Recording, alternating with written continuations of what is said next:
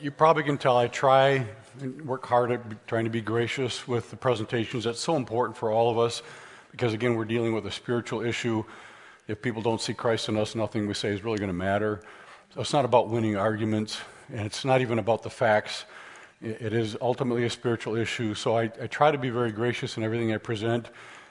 I'm going to try to be gracious on steroids for this next one as we talk about creation in 6 days. I'm going to say a lot about that before I even get into the meat of the talk. And again, I mentioned if you like controversy, you came to the right place. You're going to get plenty of it right now, but you'll understand the approach that I'm using very, very quickly here.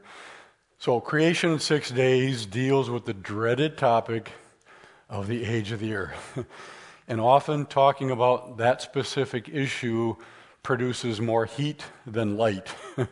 I'm going to try to focus on producing light, helping you understand things better rather than making it more controversial and argumentative. And it's become an extremely tough subject to address because there are so many misconceptions in people's minds. And for many, many Christians, there's a lot of biblical illiteracy, unfortunately. A lot of Christians haven't personally taken the time to really study Scripture, so their idea of Christianity and a lot of topics comes from what someone else told them.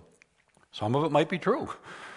Some of it might not be. The problem is they don't really know which is true and which isn't because they just heard it from someone else, and they're ultimately trusting the person they heard it from rather than what does Scripture say. And so, again, I'm trying to be extremely tactful. This is the number one topic that keeps me out of most churches. Most churches do not want to even talk about this. So I'm honored that I'm here and the subject is even coming up. But I also would say I have not talked to Pastor about this. But they didn't say, hey, you need to come in and you need to teach people this particular view. That's not what they said. They're allowing me to address this topic.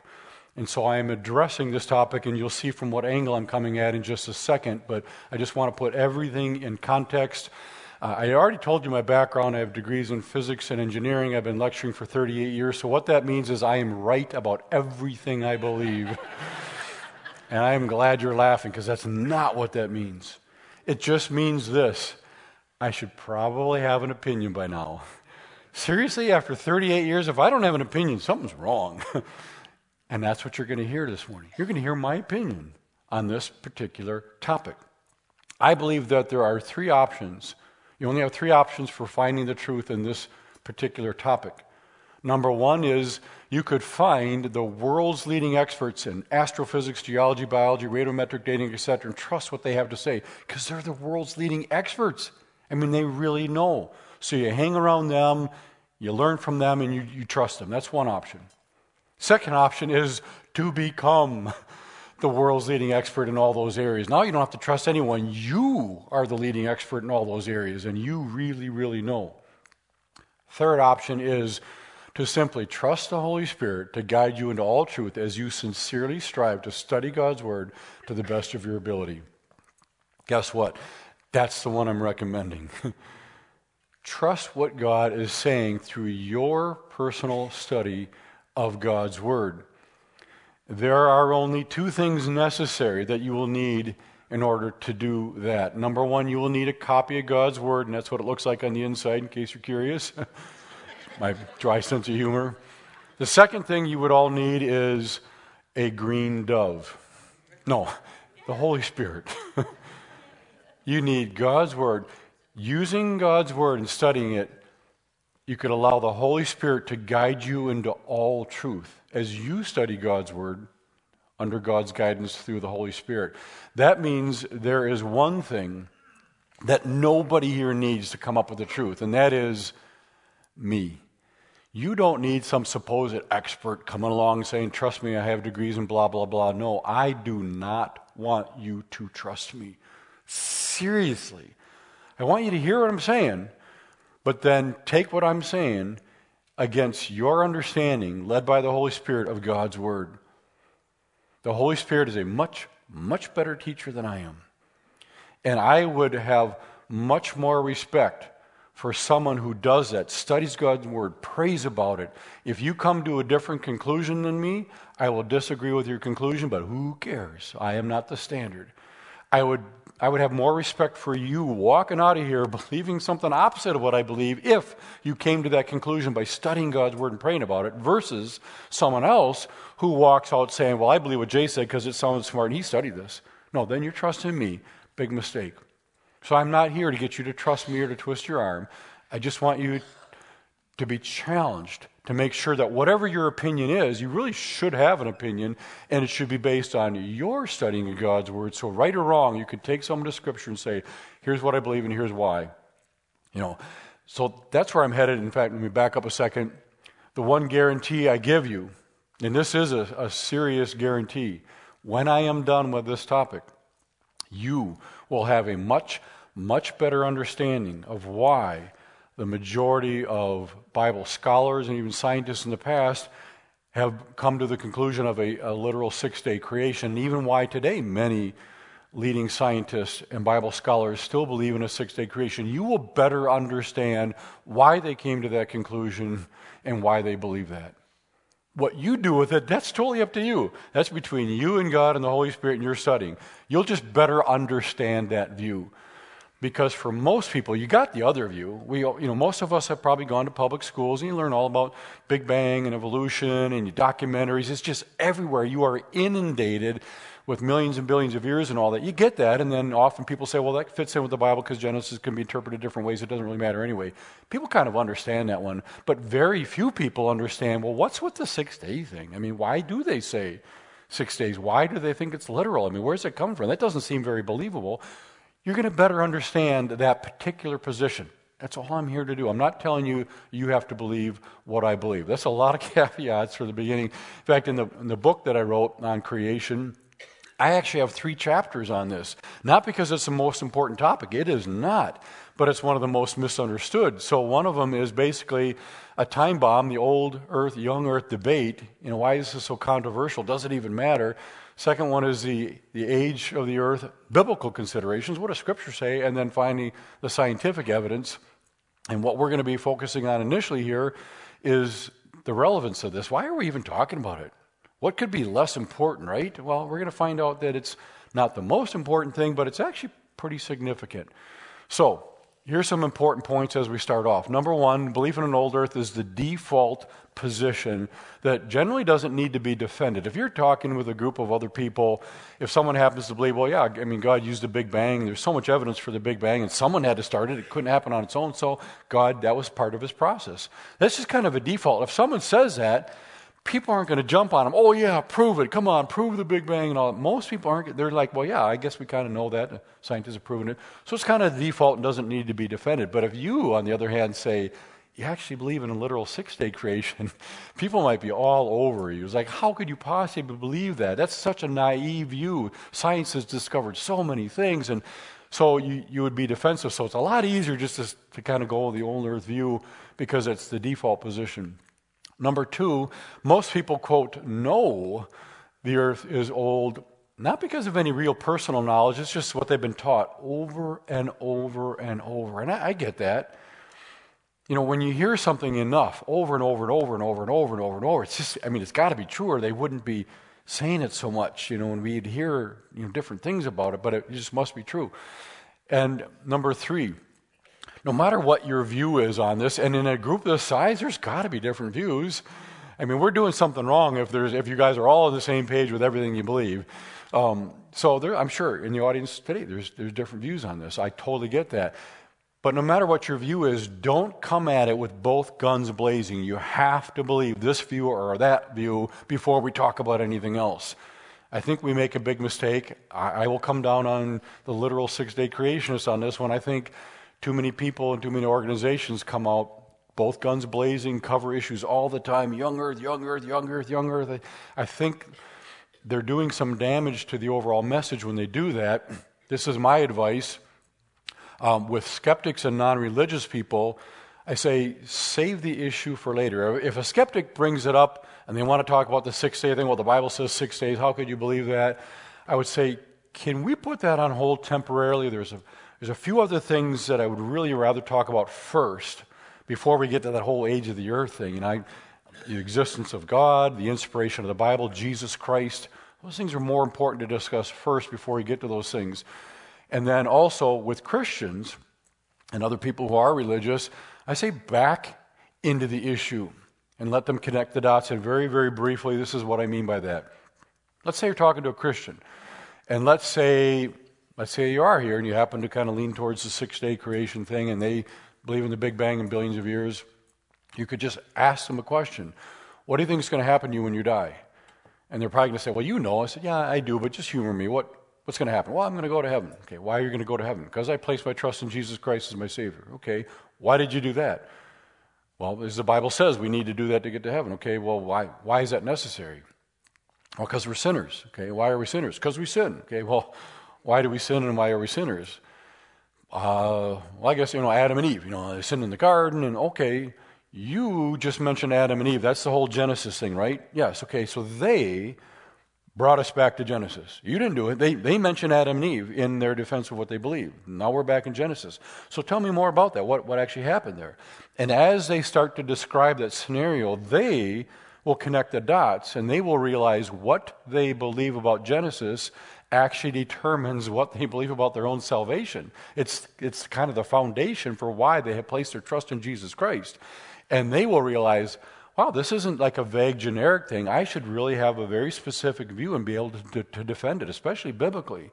They connect the dots. You didn't come in saying, this is the most important thing, we're not talking about anything else until we get this settled.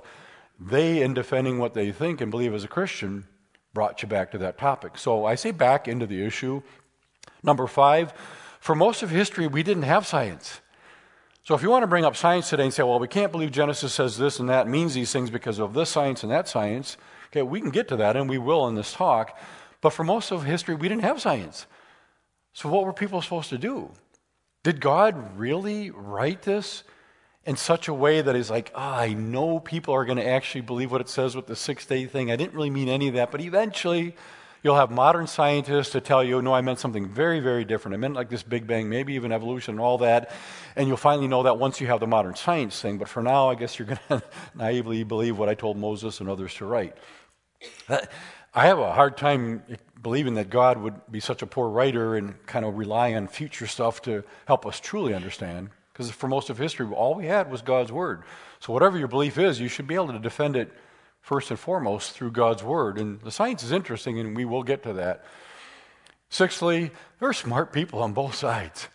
Seriously. I mean, I know old earth creationists and Christians who believe in old earth. Some even believe in evolution. They're brilliant people. Super sincere. I don't question that at all. So we can't say one is right versus the other because of the smart people or how many. You don't determine truth by taking a vote. How many people we got on this side and how many we got on that side. It has to be defended by actual evidence. And is this an issue of salvation? Some people say, we shouldn't even be talking about this. It doesn't really have to do with salvation. Well, take a look at Romans 10:9. It says, if thou confess with the mouth Jesus is Lord and have the correct view regarding the age of the earth, thou shalt be saved. Now, this is the JKV, not the KJV. This is the JKV, which is the just kidding version.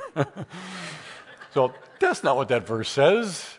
King James actually says this, if thou shalt confess with thy mouth the Lord Jesus and shalt believe in thine heart that God has raised him from the dead, thou shalt be saved. This is not a salvation issue. It's not. But that doesn't mean it's not significant. So yes, you can believe in an old earth and evolution and all that and still go to heaven. You can also steal something and get to heaven. If your sins are forgiven, it's not an issue of that. It's not a salvation issue, but the two are tied into each other, and it is still significant. So with the age of the earth, we have some options here. Number 1 is the concept of billions of years. Number 2 is in the range of thousands of years. Option number 3, there really isn't an option number 3. Nothing in between cuts it. It's either we go with billions of years, which is what the secular scientists say and many Christians buy into, or we go with what Scripture seems to be indicating. Again, billions of years are talking about for the earth itself, about 4.5 billion years old. And when you look at Scripture and you look at the genealogies, you get roughly 6,000 years. Those where those two things are coming from. Nothing in the middle cuts it. It doesn't really solve things to say, well, it's 2 million years old or 500,000 years old. So this is kind of the two options that we're dealing with here. And I get it. Six-day creation sounds crazy. Not because of what it really is, but because of how people have grown up and what they've been educated and what they've heard over and over and over. So I fully expect when someone finds out I believe in a literal six-day creation and more of like thousands of years, not billions of years, I expect them to think that I am off my rocker. I'm just nuts. I'm crazy. That I must not know anything about science at all. I'm naive. I totally get that. So when I address the issue, I come from that position. They're looking at me like a crazy person, and I better share something with them that makes them realize, you know what, that's not so crazy. It might not change their mind right away, but they're like, oh, I thought this was like a crazy thing, and conspiracy theories and all that. It's like, I didn't know about that. I'll have to think about those things. So I get that. They associate six-day creation with Bigfoot and aliens and flat earth, and we never landed on the moon, just all these things that are kind of strange. You lump in six-day creation with all those things. I'm going to show you a quote from Pat Robertson. I am not trying to single him out. Many things Pat Robertson has shared over the years, I am in total agreement with. Not everything, but there's a lot of good things that he's shared. I just want to give you an example of a view that is out there, held by many people. He's just one of them, so I'm not trying to single him out, but this is something that he said. He goes, look, I know that people will probably try to lynch me when I say this, but Bishop James Ussher wasn't inspired by the Lord when he said that it all took 6,000 years. It just didn't. You go back in time, you've got radiocarbon dating, you've got all these things, and you've got the carcasses of dinosaurs frozen in time out in the Dakotas. They're out there. So there was a time when these giant reptiles were on the earth, and it was before the time of the Bible. So don't try to cover it up and make like everything was 6,000 years. That's not the Bible. If you fight revealed science, you're going to lose your children, and I believe in telling it the way it was. The truth is you have to be deaf, dumb, and blind to think that this earth we live in only has 6,000 years of existence. I could give a whole series of lectures just on this quote.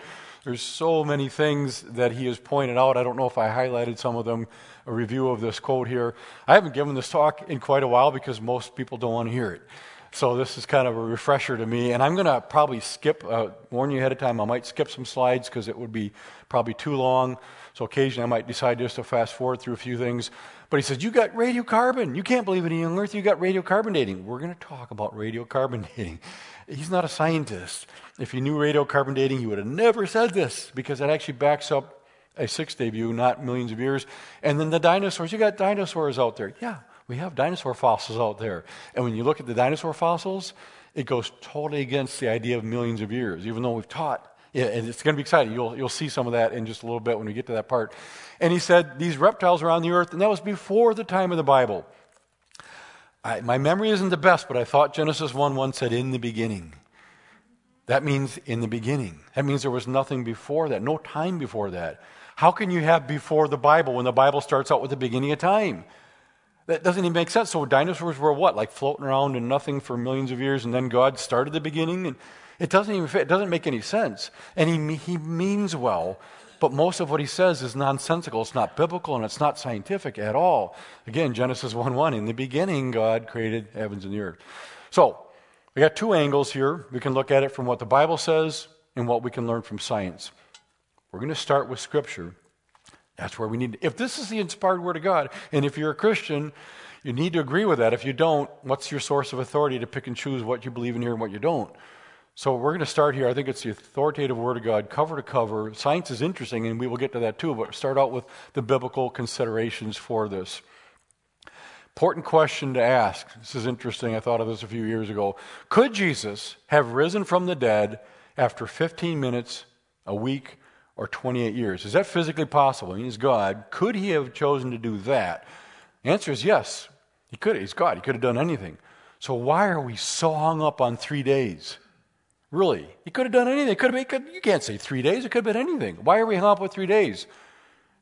Because it says 3 days. That's what he told us. He said it was 3 days. It's not that he couldn't have done it in a different period of time. He told us that he did 3 days. That's why we say Jesus was in the grave and rose again the third day. Because that's what it says.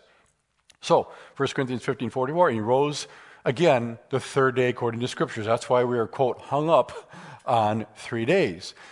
So it's not about what God could have done. He's all-powerful. He can do anything physically. There are some things he can't do. He can't lie. What, he's not strong enough? He can't lie? It has nothing to do with his strength. It has to do with his character. But physically speaking, he could do anything that he wants because he's all-powerful. So it's not about that. He could have done it in any time period at all. It's about what he said he did. Never a question of ability. It's about what did he say he did. Well, here are some common claims. The Bible doesn't mention the age of the earth. God doesn't measure time the way we do. Who knows how long a day is to God? It doesn't matter what you believe about how or when we got here as long as you believe God did it. Those are very common statements that I hear from people, and it kind of, since gets them off the hook. We don't even need to talk about it because a day with the Lord is, what, all these things that we hear. Well, again, as you hear the rest of this presentation, you realize that this is more significant than you think, and it really does matter. So, what does the Bible say about the length of the 6 days of the creation week? We'll take a look at that. What exactly is a day? Well, words have meaning. It's the only way I could give this presentation is because everything I say has meaning behind it and your brain's putting it together. Words have meaning. So do the words of the Bible. Now, they say in realty, humorously speaking, the 3 most important things in realty are location, location, location. What are they saying? It's really important where your house is if you're trying to sell it or buy a house. That's really important. Well, with Scripture, you could humorously say it's context, context, context. You got to look at everything in its context, or you can get the Bible to say anything you want. The Bible says there's no God. I can prove atheism by the Bible because it says there's no God. Well, unless you look at the context, the Bible is saying the skeptics say there is no God. So you got to look at everything in context. So, defining a day. I could say this. In my day, we had to get up early and work all day long to save enough money to go on a 5-day vacation. I just used the English word day 3 different ways in one sentence. But you knew what it meant each time by the context. In my day, it's a general period of time. In the past, in my day, we had to get up and work all day long. That's the light portion of the day. I would work during the light portion of the day so I could go on a 5-day vacation. That would be the full solar day, 5 solar days vacation. One English word, 3 different meanings in one sentence, but you knew the definition by the context each time. So the Hebrew word for day is yom, Y-O-M. And guess what? It can have 5 different meanings. Well, that proves the earth is billions of years old. Wait a minute. Just because a word can have different meanings doesn't mean your specific view is correct. Hold on. We can't jump fast forward like that. So it has 5 different meanings. An ordinary solar day, like about 24 hours, the light portion of the day. It can mean a general or vague period of time, never with a specific beginning and a specific end, just general vague. A specific point at one point in time, sometimes the Scripture is meaning that. And then it can mean a period of a year. In the prophetic passages in the Old Testament, when they're using yom, it actually means a period of years by its context. So here's the principle of first mention. The first time something is mentioned, it's very important because they haven't defined it yet. You got to go to there to see what are they saying about this. So first time God uses this word, Genesis 1:5, and guess what he says? And God called the light day, and he called the darkness night. What does that sound like? It sounds like a regular day. You'd have to really read into it and say, no, it doesn't mean that at all. He's defining it the first time he uses it. It sounds like a regular solar day here. And it says dividing and ruling over the day and night. It says, and God said, let there be lights in the firmament from the heavens to divide the day from the night. And God made the 2 great lights, the greater light to rule the day and the lesser light to rule the night. Well, if a day isn't a regular day, how do you divide millions and millions of years? If a day is millions and millions of years, how do you divide that from millions and millions of years of night? It doesn't make any sense. And why are we talking about those days not being regular days? Because many people who believe that God used the Big Bang and everything's very old, they look at the days in Genesis and say, well, maybe they weren't regular days. Each day was millions or billions of years. You put them all together, you get 13.8 billion years for the universe. So that's one way of trying to get all that time into Scripture is saying, well, the days aren't regular days, we'll stretch them out. But it doesn't work when you're looking at the context. And it talks about days and years. Genesis 1:14. It says, and let them be for signs and for seasons, for days and for years. If a day isn't a day, if a day is millions and millions and millions of years, what's a year? Again, it doesn't make any sense. The plain meaning makes sense, but you stretch them out, it becomes nonsensical. A day is a million years. What is a year? And then this word yom, anytime associated with a number. The word day, yom, along with a number, occurs 359 times outside of Genesis 1. So you look at the creation account in Genesis 1, look outside of that, every single time you see the word yom, day, with a number, it is always translated as a regular day. Nobody questions that. Guess what we have in Genesis 1? There's an evening and morning, day 1, day 2, day 3. In numbers at each time, the evening and morning were the first day and the second day. There's a cardinal or an ordinal there every single time. Well, if it's always translated day outside of Genesis 1, why would you do differently in Genesis 1? We have the same context. The phrase evening and morning. And anytime you see evening or morning, each occurring even on their own, it's 19 times outside of Genesis 1. Every single occurrence, it's always translated regular solar day. There's no question. And every time we see them occurring together, it's 38 times outside of Genesis. And every single occurrence, it's always translated a regular day, always. Guess what we have in Genesis 1? There is an evening and morning. First day, evening and morning, second day. Now, that's kind of odd. Why don't they say there was a morning and an evening? That's what a day is. A day is morning and evening, right? Not to the Hebrews. The Jews. Moses is writing to the Jewish people. Their day started at 6 p.m. They had an evening and then a morning. And God's talking to them. He said there was an evening and a morning, day 1, evening and a morning, day 2. To them, it just screamed day, and that's how they translated it throughout history. The plural form of day is yamim. Every time we see that in Scripture, it's always referring to regular days. 700 appearances every single time we know. This is talking about regular solar days. For 6 days, the Lord made the heavens, the earth, the sea, and all that in them is, and rested on the seventh. 7 days. That's part of the Ten Commandments, written by the finger of God himself. If those days weren't regular days, then our week means nothing, and the Sabbath rest means nothing. God defined this. Other options for conveying long periods of time. If God really meant long periods of time in Genesis, he could have used other words. I'm not going to go through each one of these. You could have used any one of these things to convey that God used a process of millions and billions of years. If he wanted to convey he did it in solar days, he only had one choice, yom, and that's the word he used. So again, that's, I think, pretty good evidence. It means a regular day. That's the one he chose. But then the skeptics say, oh, gotcha. The Bible says a day is 1,000 years. I wish I had $1 million every time I heard that. I know you're supposed to say, I wish I had a nickel every time or something like that, but I did the math on it. I'd have more money if I did the $1 million route. I have many people, and they're always super sincere. Probably some of you here have said that to someone else. Well, a day with the Lord is 1,000 years, whatever, so those days in Genesis aren't regular days. Again, they always say that sincerely because what? Someone else told them that. They're like, oh, yeah, that explains it. And they say that and they go on. It's like, I don't even have to think about it because I just say this and it works. And most Christians, even if they believe in a sixth day, they don't know how to respond to this either. But this is kind of interesting. I ask these people a lot of questions. I ask them, it doesn't exactly say that, but do you know where it's found? It doesn't say a day is 1,000 years, but do you know where it's found? And they say, no. Do you know who the author is of the passage that you're misquoting? No. Do you know the context of the passage that you're misquoting and you don't know the author of? No. Then how do you know a misquoted passage with an unknown reference and an unknown author and an unknown context somehow means that the days in Genesis 1 are not normal days? That's a good question. It's a fair question to ask. What they're generally referring to is found in 2 Peter chapter 3. The context is absolutely fascinating. Knowing this first, that scoffers will come in the last days, walking according to their own lusts, saying, where is the promise of his coming, the return of Christ? For since the fathers fell asleep, all things continue as they were from the beginning of creation. And then Peter says, for this they willingly forget. King James says that they are willingly ignorant, that by the word of God the heavens were of old, and the earth standing out of water and in the water, by which the world that then existed perished, being overflowed with water. That's the flood.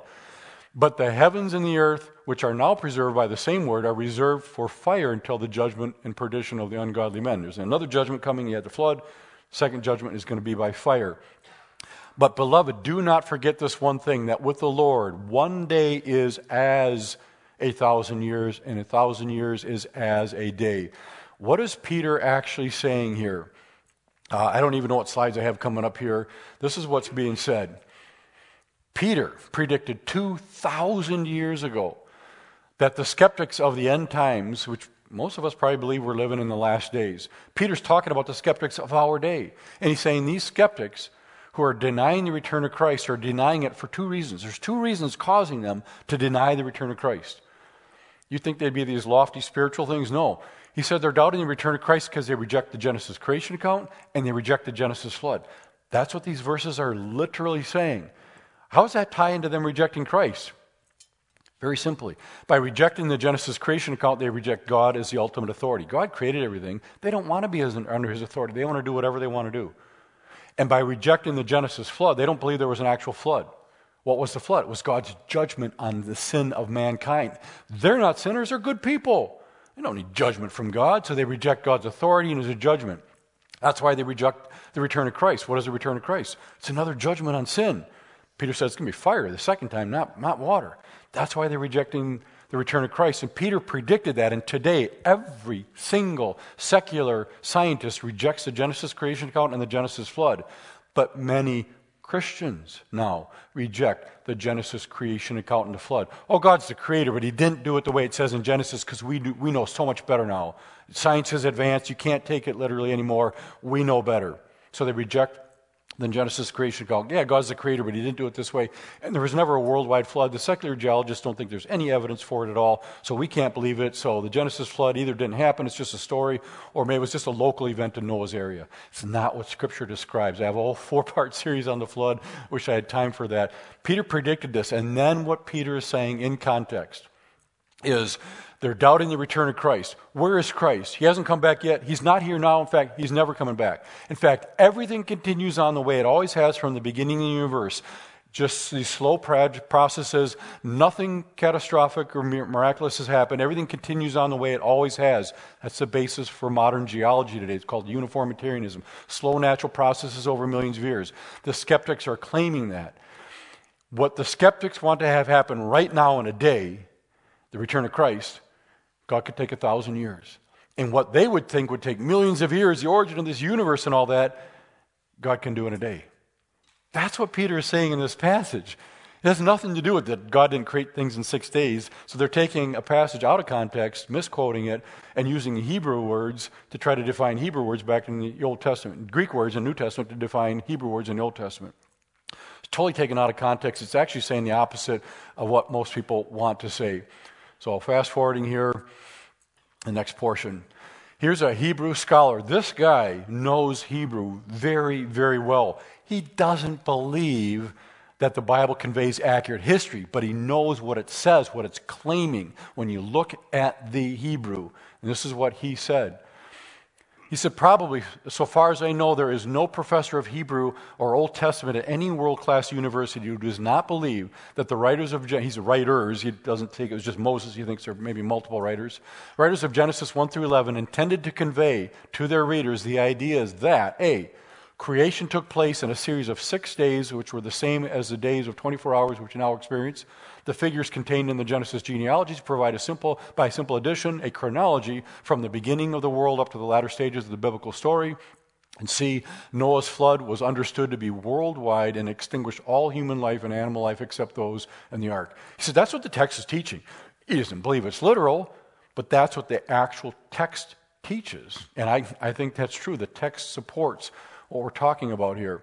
So, Yom is really defined as being a regular solar day. Here's a very interesting, semi-humorous quote from Martin Luther. So when Moses writes that God created the heaven and the earth and whatever is in them in 6 days, then let this period continue to have been 6 days, and do not venture to devise any comment according to which 6 days were something else. But if you cannot understand how this could have been done in 6 days, then grant the Holy Spirit the honor of being more learned than you are. For you are to deal with Scripture in such a way that you bear in mind that God himself says what is written. But since God is speaking, it is not fitting for you to wantonly turn his word in the direction you wish it to go. I think there's a lot of truth there. We too often say, well, God wouldn't do this. He wouldn't send good people to hell because, my God is a loving God. That's not the kind of God I worship. Maybe you don't, but the God of the Bible says there's judgment. There's a standard to be achieved, and it goes into all those details. So we need to go by what it says rather than whether we fully understand it or like it. To be honest, there's a lot of stuff in here I don't like.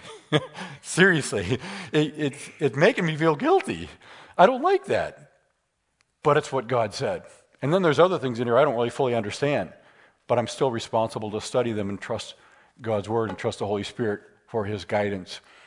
And we're asking the wrong question. Instead of asking, how in the world could God do everything in 6 days? There's no, really? God did all this in 6 days? No, we're asking the wrong question. Why did He take so long? You're all powerful. Snap your fingers and be done. Impress us. Billionth of a second, just be done. That's what I would do if I was God. It's a good thing I'm not God, because the first thing I do is smash me. But the question is this. He said, for 6 days shalt thou labor and do all thy work. But the seventh day is the Sabbath of the Lord thy God, because now He is telling us why He took so long.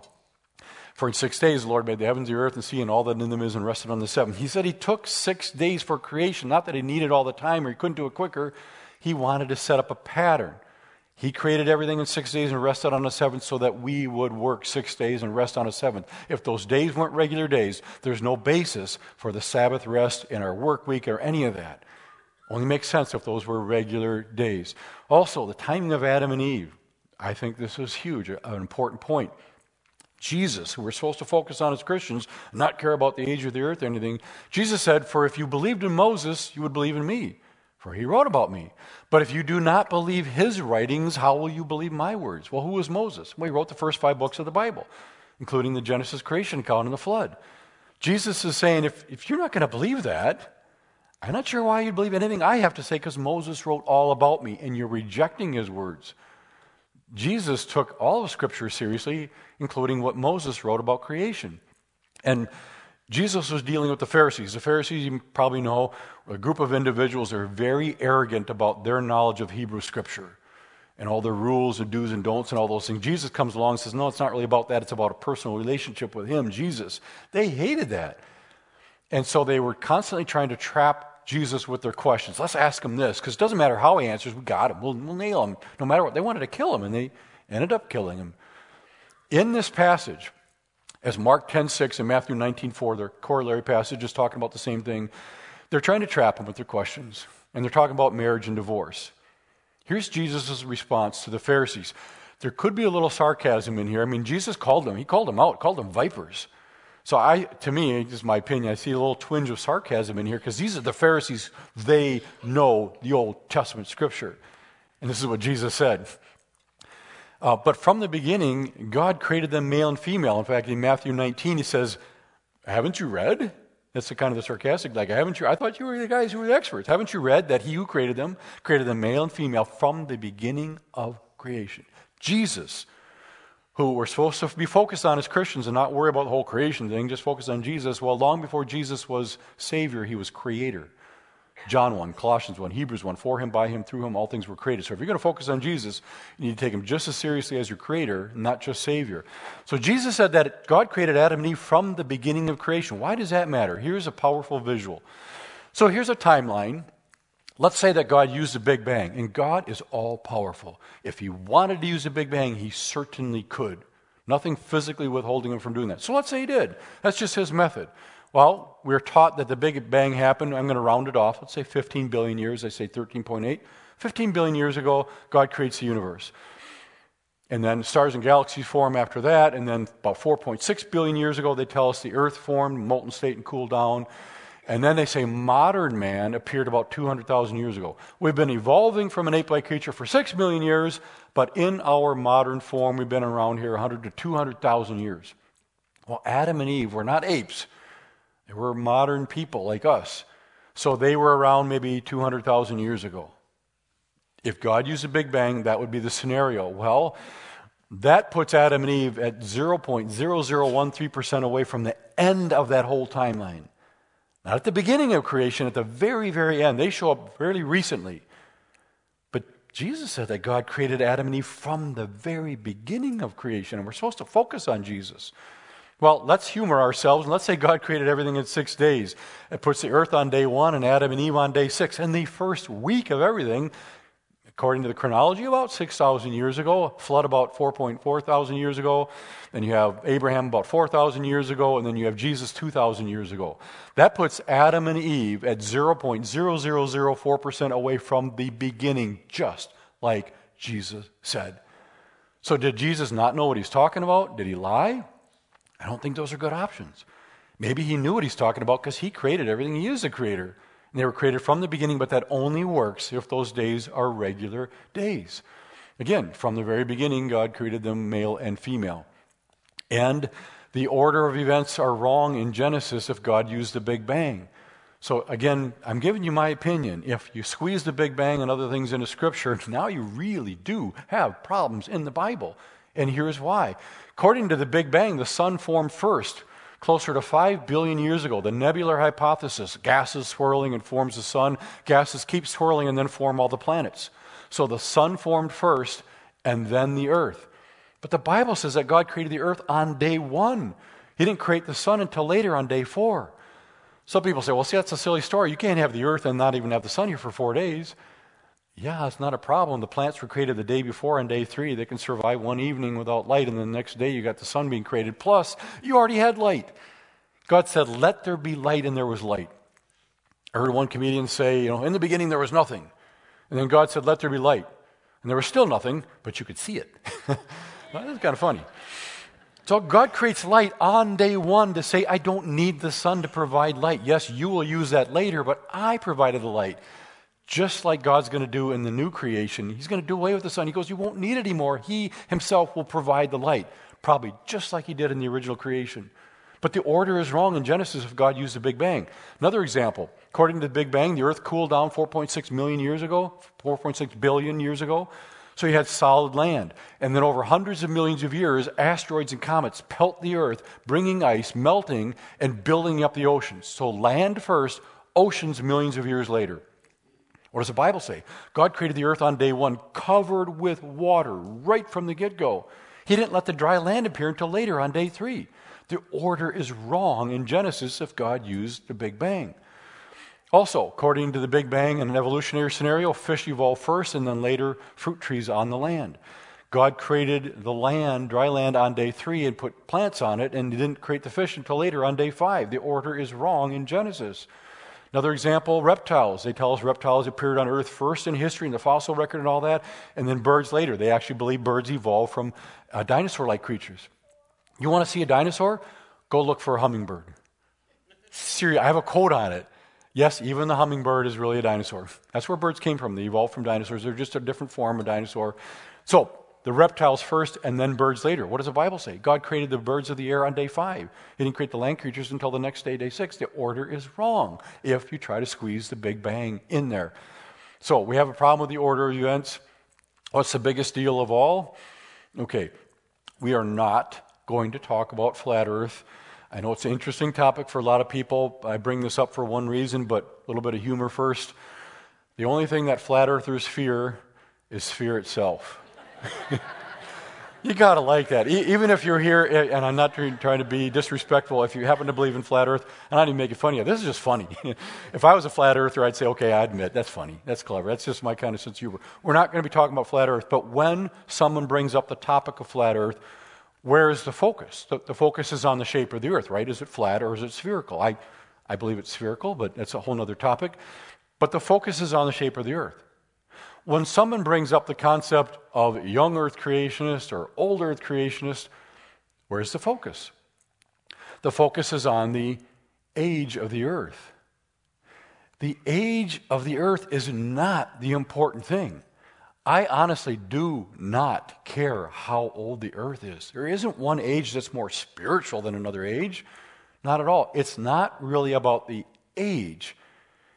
It's about this, death. What you're about to see, the next few sets of slides, are probably the most impactful that I have in all the presentations I give because it wakes a lot of people up. They've never really thought about this before, and when they see it visually, they're like, wow, I got some thinking to do. It's not about the age of the earth. It's about the concept of death. Like, okay, where did death come from? When did it get here? Why did it get here? All these things about death. Everyone here this morning has a question that you have to answer for yourself. Not my answer, your answer. Question you all have to answer. First, we talk about some facts. It is an absolute fact that there are many layers in the earth. We talked about that a little bit already, showed you the Grand Canyon thing. We call this the fossil record because these layers are literally filled with billions and billions and billions of fossils. This is a fact. Nobody questions that whatsoever, not even atheists. We're all on the same page there. We also know for a fact that fossils represent death, disease, pain, and suffering. They're creatures that were living at one point, but they're dead now and they got buried. So the fossil record represents death, disease, pain, and suffering. The question you all have to answer is, how did that happen? How did all those layers in the earth get there with billions of dead things? They are there. We have to answer, how did that happen? If you believe that that came about through natural history, it was just how God created the earth. You got a big bang, the earth cools down 4.6 billion years ago, and then over hundreds of millions of years of sedimentation and wind blowing and this and that, the layers accumulate. That's earth history. Grand Canyon from the bottom, the sedimentary layers cover about 550 million years of earth history above the rocks that they say are like 1.2 billion years old and all that, but just hundreds of millions of years of earth history. Well, God did that. Someone had to do that. Okay.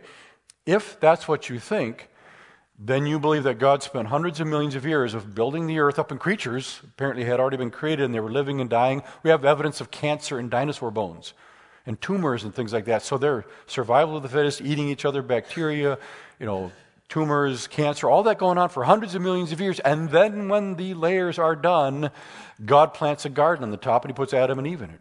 And they're saying, oh, this is such a perfect world, it's paradise. No, you are living on top of a graveyard of billions of dead things, of death, disease, pain, and suffering. That means that God, in his creative process, used death, disease, pain, and suffering long before Adam and Eve even existed.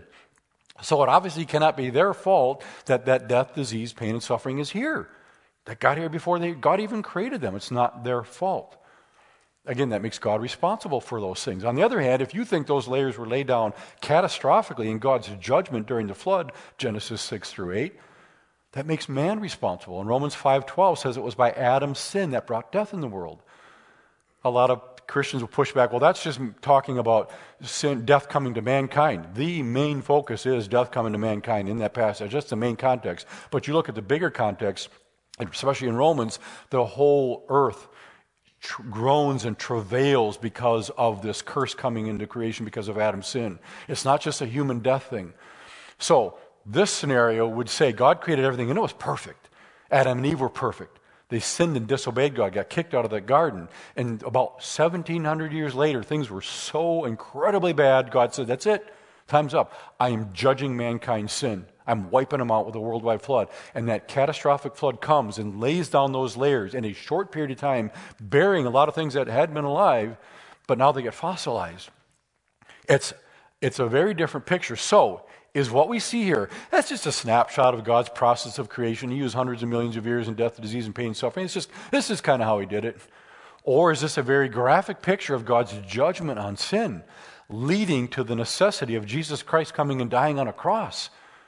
Again, if God created all that death, disease, pain, and suffering, it's not a result of our sin, then did Jesus waste his time dying on a cross? It would certainly seem so. That's why I think this is a significant issue, and that's a question you have to answer. You have to think it through. It's not about the age of the earth, but what you think about the age of the earth will determine how you think death got here. So you really need to think through that, biblically speaking. I also came up with this question. I'll ask Christians, do you believe that Jesus is going to return?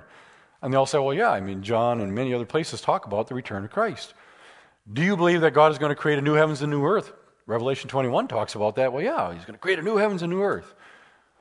Is he going to take billions of years to do that? No, he's going to do that miraculously.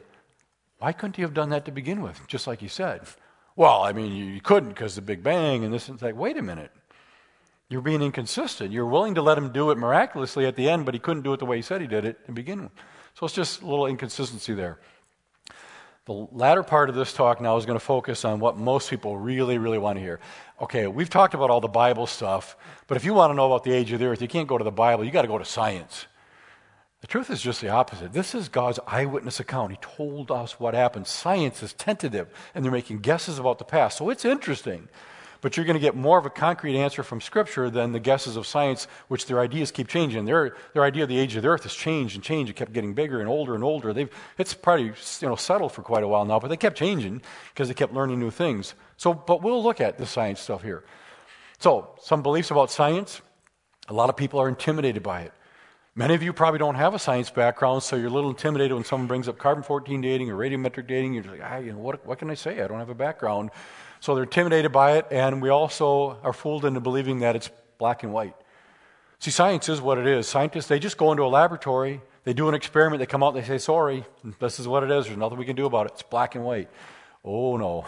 It's very colorful. There's a lot of interpretation that goes on. I have a whole talk called The Myth of Settled Science. First time I gave it was banned on YouTube. Violated community standards. They never told me what I said that was wrong because there wasn't anything that was wrong in it. I was very tactful. But science is not black and white. I share some of that in that talk. But science can never tell us exactly how old the earth is. And this, in all my presentations, is the only time I ever talk slow when I say there are no clocks in nature. None. I didn't say there aren't too many. I said there are no clocks in nature that you can use to figure out how old the earth is. Wait a minute, we got carbon-14 dating, radiometric dating. No, there are no clocks in nature. What we have are processes. Things are happening in nature. And by making certain assumptions about the processes, you can turn them into a clock. But they're not sitting there. You look at them, oh, this is how old it is. No, you look at a process and you make some assumptions and you say, according to this, we think it's this old. That's how that works, and it'll make a lot of sense. We're going to talk about radiometric dating, and I'm going to keep it super simple. Every single person here is going to understand the big picture of radiometric dating by thinking about your own house. So forget about the term radiometric dating right now, and I want you to all seriously, literally think about picturing your kitchen sink at home right now. I'm sure you all have kitchen sinks. So picture your kitchen sink, and there's a glass sitting in it, and it's about half full of water. And you are now going to try to figure out how long has that been sitting there, like the age of the glass in a sense. How long has that glass been in that sink? We're just talking about your kitchen at home. So you make some observations. Number one, you observe the size of the glass. Number two, you observe that it's about half full of water. And number three, you observe the faucet is dripping about 1 drop per second. Take all those things into account. You do some calculations in your head, and you say, I think it would take maybe an hour to fill up halfway just with this, slow dripping. You just took a real process that nobody denies. The water dripping. Everyone can see it right now. Good observational science. It's actually happening. But you made 3 assumptions about that scenario to turn it into a clock, and you had no idea you made the assumptions. Number one, you all assumed the glass was empty to begin with, didn't you? Why? You don't know that. What if someone was drinking some water, it was half full, they set it in the sink, half full, they walk out. You walk in 2 seconds later, it's been there an hour. No, it's been there 2 seconds. It was half full to begin with. You assumed it was empty. That's an assumption. You don't know. You made that assumption. You didn't even realize it. Number two, you assumed that no other sources of water entered that glass other than the water dripping. What if it was empty? But someone walked by with a bottle of water, they filled it up halfway, walked out, you walk in 2 seconds later, it's been there an hour. No, it's been there 2 seconds. But there was another source of water that you don't know about. You made an assumption that source wasn't there. You also assumed that no water was leaking out the bottom. The third assumption is the drip rate. It's dripping about a drop per second. We can see that now. You assumed it was always dripping 1 drop per second. And if the glass was empty and it filled up just by dripping, you'd be probably about right. It might take an hour to fill up with the dripping. But that's only if all 3 assumptions are correct, and you don't know that any of those are correct. And if you're wrong about the assumptions, you could be way off with your estimate of how long that glass has been sitting there. That's what happens with radiometric dating. Those assumptions are made. We'll look at that in a second. I don't think those assumptions are good assumptions, but even if we say, fine, have all 3 assumptions, you can have those. They're unreasonable, but take them. Even if we grant those assumptions, 90% of all the processes we see on the earth yield young ages by making those assumptions. Only a few yield really old, millions and billions of years. Most of them give you young ages, but they ignore those because that doesn't fit with their narrative. It won't back up what they want to teach. So they'll ignore the 90% and focus on the questionable other ones. That's even if we give them the benefit of the doubt of those assumptions. So here's one specific example. We can talk about the uranium-lead radiometric dating method. So uranium-238 decays into lead-206. It's a real process. We've been measuring it for a long time, and it's really slow. It decays very, very slowly, and it seems very, very consistent. So we know that's good science to measure the rate of decay. So what happens is we look at a rock, and that uranium over time will decay into lead. And so they check out how much lead is in that rock, like how much water is in your glass. How much lead is in there? Well, how long would it take for that to accumulate from the lead decaying? And they would say, okay, there's that much lead. Well, that would take 1 billion years at that rate. Well, guess what? They made the same assumptions you made about the glass, which is this. You assumed the glass was empty to begin with. They assumed the rock was, quote, empty to begin with. It didn't have any lead in it, so any lead we see came from the uranium. Well, there are rocks that form today that have lead in them right away. So their methods are way off because they assumed it didn't have any lead in it, and any lead they do see came slowly from the uranium. That's a false assumption. Secondly, you assume no extra sources of water went into your glass. Well, they assume no other sources of lead came into that rock. Well, groundwater can bring those elements into a rock. It can wash them out of a rock. So they have to assume what they call a closed system, that this rock, once it formed, sat in nature for 1 billion years with nothing from the outside affecting it. It was protected, closed system. That's a crazy assumption because we can see natural processes today affecting them greatly. That's going to throw their dates off. And then number 3, the constant drip rate in the sink, into that glass. They assume that uranium has always decayed at the rate we see today. Now, it's pretty constant today. Don't question that. It's good science. But they assume it has always decayed at that rate, which if it did, that would take a long time to form certain things. So very, very, very briefly, I'm going to look at some of this. I'll probably skip a few slides here. I don't want to get overly technical. When uranium-238 decays into lead-206, it doesn't just go boom and all of a sudden it's lead-206. It goes through a series of transformations into different elements, about 16 of them.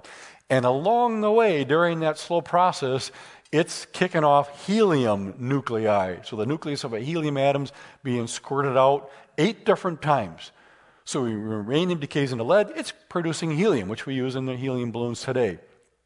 Picks up some electrons along the way, makes full helium atoms. So when the lead is, or the uranium decaying in the rock, helium is coming out. It's slippery. It doesn't want to interact with other elements. So once it decays, it leaks out of these zircon crystals into the rock itself, and then it comes out of the rock and it hangs around in the atmosphere. It hangs around because it's too light to get going fast enough to get out of our atmosphere. So when the decay occurs, helium's coming out and just kind of hangs out. If the rock has been decaying for 1 billion years, it'd be plenty of time for all the helium to leak out and be gone. You wouldn't expect to see hardly any helium in this thing. Guess what? There's still a fair amount of helium in the rocks, which would mean the rock can't have been around long enough, or otherwise the helium would be gone. So what we can conclude is, yeah, the decay occurred, but it must have happened so fast, there wasn't enough time for the helium to get out. So instead of going slowly over 1 billion years, it happened very quickly, and the helium, a lot of it is still there. And now we have some very, very, very strong scientific evidence to confirm our idea that this decay rate was greatly accelerated in the past. And I'm going to keep it simple. So there's a complex graph up there. There's 2 major lines, a green one and a red one. The green one on the top represents a young Earth creation model, what we get from some of the data that we would measure if everything actually happened recently. The red line on the bottom would be, if you believe in uniform processes in billions of years, whether you're an atheist or a Christian, it would represent what we would expect to find if the Earth really actually is very old. So there's the creation model up there. Here's the secular model, or even Christians who believe in billions of years. That's what we would expect to get. If we're going to go out and gather some data, and we would expect it to be along these lines. And these lines, they look kind of close together, but they're miles apart. There's a factor of 100,000 in between them, so they're not close estimates. They're two totally different predictions of what is expected. Factor of 100,000 throws them off. So what we did, skipping some of the details, we have drilled further and further into the Earth to look at these decay rates under different temperatures and pressures and all that. and then they actually plotted the data. So they're doing real science, plotting the data to see where it falls on this graph. Does it line up with, oh, it looks like things are old, or is it better suited for the young Earth model? Here's the data when you plot it. If you know science at all, that gives you chills. In fact, it ekes of cheating. That's too good of a match. It's like you don't expect it to be that good of a match. This is incredible. In fact, I'll just animate it again. I just think that's so cool. I'm a geek. But they were hoping for a closer match to the creation model than the old Earth, their young Earth model than the old Earth model. They were not expecting to be just almost perfect. But that's what it lined up with. It's showing that, yes, that in the past there had to be a period of time where these decay rates, which are slow today, must have been much faster, maybe even up to 1 billion times faster than today. So what they would think might take 1 billion years could happen in a year, maybe the year of the flood. Some of the accelerated decay might have happened during the creation week. Some of it might have happened during the flood. They're still researching a lot of this, but this is very, very powerful evidence to show that these assumptions that they're making, constant decay rate, really don't hold up, but that's what allows you to get these dates that are really, really old. And here are some examples of errors when they've been using radiometric dating when the dates didn't work out the way it should be. Also point out something very quickly. The difference between precision and accuracy. And here's my analogy. If I told you I weighed 198.11537835559 pounds, that is unbelievably precise, beyond belief. It's also wrong. It's not accurate, but it's precise, isn't it? And we get so wrapped up in this precision when the scientists tell us all this stuff, they figured this out, and they got all the numbers, and we're so blown away and impressed. Doesn't mean it's accurate. It just means that that's a very precise number. So even when they're doing radiometric dating, and it can get complex, don't get overly impressed and think, well, it must be true because it's complex, or they're giving me precise numbers. I mentioned Mount St. Helens yesterday. I helped co-lead a tour with some other scientists a couple summers ago. Mount St. Helens erupted in 1980, did a lot of damage in a very short period of time, but here's the one point I'm going to make. In 1984, 4 years after the original eruption, there was a lava dome that formed. So magma's coming out and it's forming new rocks, baby rocks. They're just formed in 1984, and that's when they were born because the clocks get reset because they're molten and they cool down. It's a baby rock. So we know they were born in 1984. We know that. We saw it happen. Well, they used potassium argon to date these rocks, which they're from 1984. This was in 1996, so this would be, 12 years later. They should get an age of 12 years old because they were born 12 years earlier. Potassium argon, radiometric dating, gave them dates that ranged from 340,000 years to 2.8 million years old from rocks we saw form. It should have only been 12 years old. That is way, way off. Then a mountain in New Zealand, they use methods on that. This lava flow was from 1945 to 1975, so we know about how old it is.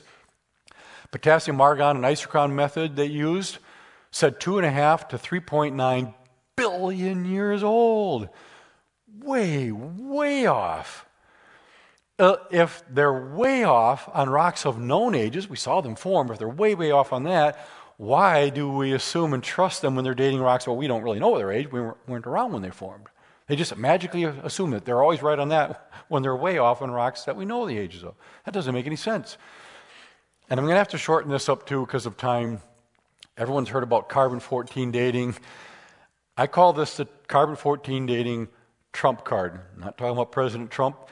You know what a trump card is, kind of beats everything else. And here's a scenario. Skeptic and a Christian are talking. The skeptic says, do you really believe in all that six-day creation stuff? Christian often says, well, yeah, I guess so. The skeptic says, what about carbon-14 dating? And the Christian might say, well, I don't really know much about carbon-14 dating. What about it? Well, it proves the earth is billions of years old and the Bible's wrong. And the Christian might say, well, I don't know much about that. I just believe the Bible. Yeah, you have your silly little blind faith. I live in the real world. We deal with science and we cure diseases and we land on the moon and we're going to go to Mars and all these things. And they walk off and the Christian is just humiliated. And they think, I don't know that I want to share my faith anymore because it's so embarrassing. I don't have answers. Maybe I am wrong and maybe they know what they're talking about because that's science. So it's the Trump 14 dating card. If anyone ever says to you that the Bible is wrong because carbon-14 dating proves the earth is billions of years old, that proves one thing. Absolutely proves it. That person knows nothing about carbon-14 dating. Nothing. And I'll explain it briefly. I'll try to keep it simple. I will skip probably a few slides. These are the two major takeaway points, because I might skip some other things. These are things that you can take away about carbon-14 dating. Number one, it is only used to date things that were once living. You can't date rocks with it. So if they say this rock is 1.5 billion years old, we're not even talking about carbon-14. No scientist uses it to date rocks. You can date fossils and skin and things like that. It's not used to date rocks. And number two, no scientist would ever use it to date something that they think is pretty old, like 100,000 years or older.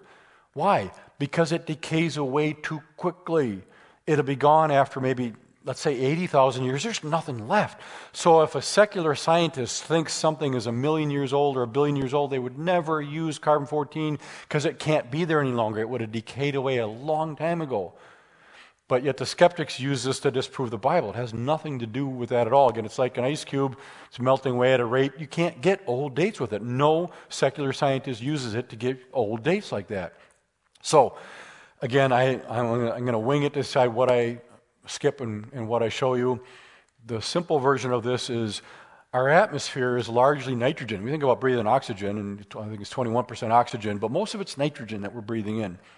Well, this is what happens. You got nitrogen-14 in the atmosphere. Sunlight comes through to the air that we're breathing, bangs into the nitrogen-14, and it converts it into carbon-14. That's where carbon-14 comes from. Sunlight comes into our atmosphere and creates carbon-14. Carbon-14 is radioactive. It's unstable. It doesn't want to stay carbon-14. It wants to go back to what it was doing before the sun rays came in. So it creates it in the atmosphere, carbon-14, and it decays away, turns back into nitrogen-14. That's where it comes from. And then this is what happens. Carbon-14 can connect with oxygen. And when it's hanging around the atmosphere, it makes carbon dioxide. We've all heard of that, especially with the whole global warming thing. Don't get me started. But so now we got carbon dioxide in the atmosphere, and some of it has this radioactive carbon-14 in it. Well, guess what? The plants absorb carbon dioxide. It's their food. It's a good thing. They absorb it in the plants and into the trees. And then the animals come along and eat the grasses and the plants and all that. So now the carbon-14 gets into the animals too. And then we come along and we don't eat animals, we eat meat, right? But we eat the animals, we eat the plants and all that. So now carbon-14 gets created in the atmosphere and it gets into all living things. And that's how it works. And then eventually things die. And scientists have determined, they're pretty sure that when something dies, it stops eating. So what happens? Well, it was bringing all this carbon-14 in its whole life, and it would decay away. But then if you're like me, and I know I am, you eat again, you bring more in, and that decays away. You bring more in your whole life. You bring it in, and it decays away. But now when things die, whatever they have is going to decay away. You can see the little carbon-14 things will get smaller. That decays away, and it won't be replaced anymore because they're not eating to bring new stuff in. So scientists dig up bones. They measure how much carbon-14 is left to try to figure out how long ago did this thing die, stop eating. That's how they determine ages of things. That's how carbon-14 dating works. And there's a bunch of details behind it, which I will probably skip, which will show you the assumptions they make can make the dates way off. Now, they're not giving you millions of years, but sometimes they'll say 45,000 years, 36,000 years, 21,000 years, things that go beyond the 6,000-year period of Scripture. But even those, when you take the right factors into account, those things get shortened, usually to about 4,500 years, which takes you back to the time of the flood. So I'm going to actually skip a bunch of slides because this talk is way too long. It's fascinating how the method works, and I'll skip some of the assumptions. You can ask me later in Q&A or later. But here are some oopses when they've used carbon-14 dating on things where the dates came out terribly wrong. Saber-toothed tiger bones. According to their narrative, these bones are supposed to be 100,000 years old. Like, if evolution is true and Earth history and all that, saber-tooth, died out maybe 100,000 years ago. That's the age it should be.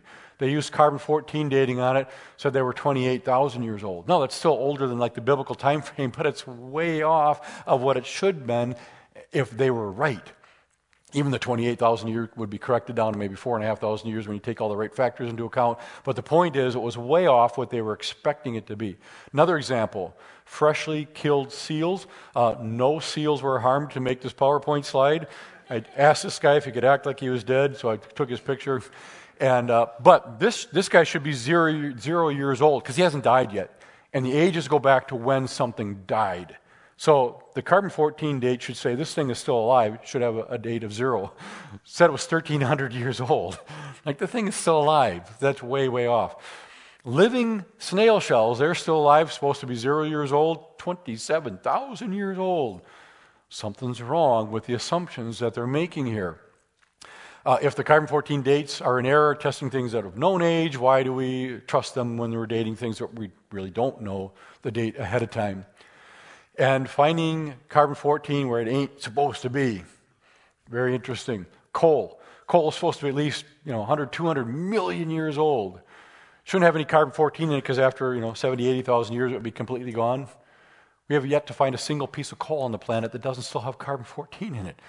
Now, it could be there if it was buried in a flood 4,500 years ago, but 200 million years shouldn't be there. Oh, I'll also back up a second. I mentioned yesterday, the Earth has to be old because it takes millions of years to form coal and oil, right? No, I mentioned last night, you can form coal and oil in a laboratory in a few hours. It doesn't take time, it takes the right conditions. I'll skip the details there. Dinosaurs, we talked about them very, very briefly. Again, this is proof everything's very old because even Pat Robertson said, you got these dinosaur carcasses out in the Dakotas. They're millions of years old. Forget the 6,000 year thing. It's crazy. So when you think of dinosaurs, you instantly think of millions of years. That's what I learned in grade school growing up. I thought dinosaurs are cool because they're millions of years old. My church was a great church, but they never really talked about dinosaurs. So I just thought, well, I can believe whatever school says because no one's telling me it's wrong. Well, when you find a dinosaur bone, you don't find a tag on it that says 65 million years old. The scientists have to make up a name for it, which is usually fine. They kind of sometimes know what kind of dinosaur it is, but then they make up an age, which is not fine at all. And this is how it could work. So they dig up some dinosaur fossils. This is a T-Rex here, and then they're going to take it into a scientist to come up with an age for that bone. The scientist in the laboratory who specializes in dating techniques asks, where did you find it? Meaning, in the geologic column, the colorful thing in the middle, that's the geologic column with all the layers and the names they've given them and then all the ages, millions of years. The scientist in the laboratory wants to know where in the column did you find it. Why? What does she care? Just date the bone. No, she needs to know where it was found so she knows how old it was supposed to be. So she has a target. So they'll be told that, well, this is dinosaur died out about 65 million years ago at the end of the Cretaceous. Oh, yeah, okay, that's right. Dinosaur bone, they died out 65 million years ago. Now we have a target. We're expecting something about 65 million years old. So instantly they say, well, then we know we can't date the bone because there won't be any carbon-14 in it to date. It's too old. Wait a minute, you don't know the age of the bone yet. That's the whole idea. Date this bone and tell me. No, we can't because it's too old. You don't know the age yet, but they make the assumptions. A dinosaur, we know they died out 65 million years ago. No, you don't know that. It's part of your narrative. So they won't date the bone. They put it aside. Oh, I know what they do then. They date the rock layer where they found the bone, right? Nope. Because those are sedimentary layers. They're fragments of other rocks. You can't do radiometric dating on sedimentary layers. So they're not dating the bone. They're not even dating the layer the bone is found in. So they find a nearby igneous rock that was close to the layer where the bone is found. They bring that in, and you can do radiometric dating on igneous rocks. So we're already pretty disconnected from the bone to begin with. And they have multiple methods they can use on the rock. So let's say they use uranium lead, and it says 1.1 billion years old. Oh, well, we know that's wrong, and it's way too old. We can throw that out, something happened there, and dismiss it instantly. Then they have rubidium strontium, 103,000 years old. That's way too young, must have gotten contaminated. We can just say contamination must have been there, we'll rule that out. Then we have fission track dating, 25 million years old. It's getting closer, but it's just not right. Throw that out. Then potassium argon, 68 million years old. See, we were thinking about 65 million years old. Potassium argon says 68 million years old. So what happens? Well, then they publish it in a magazine. Now let's summarize this.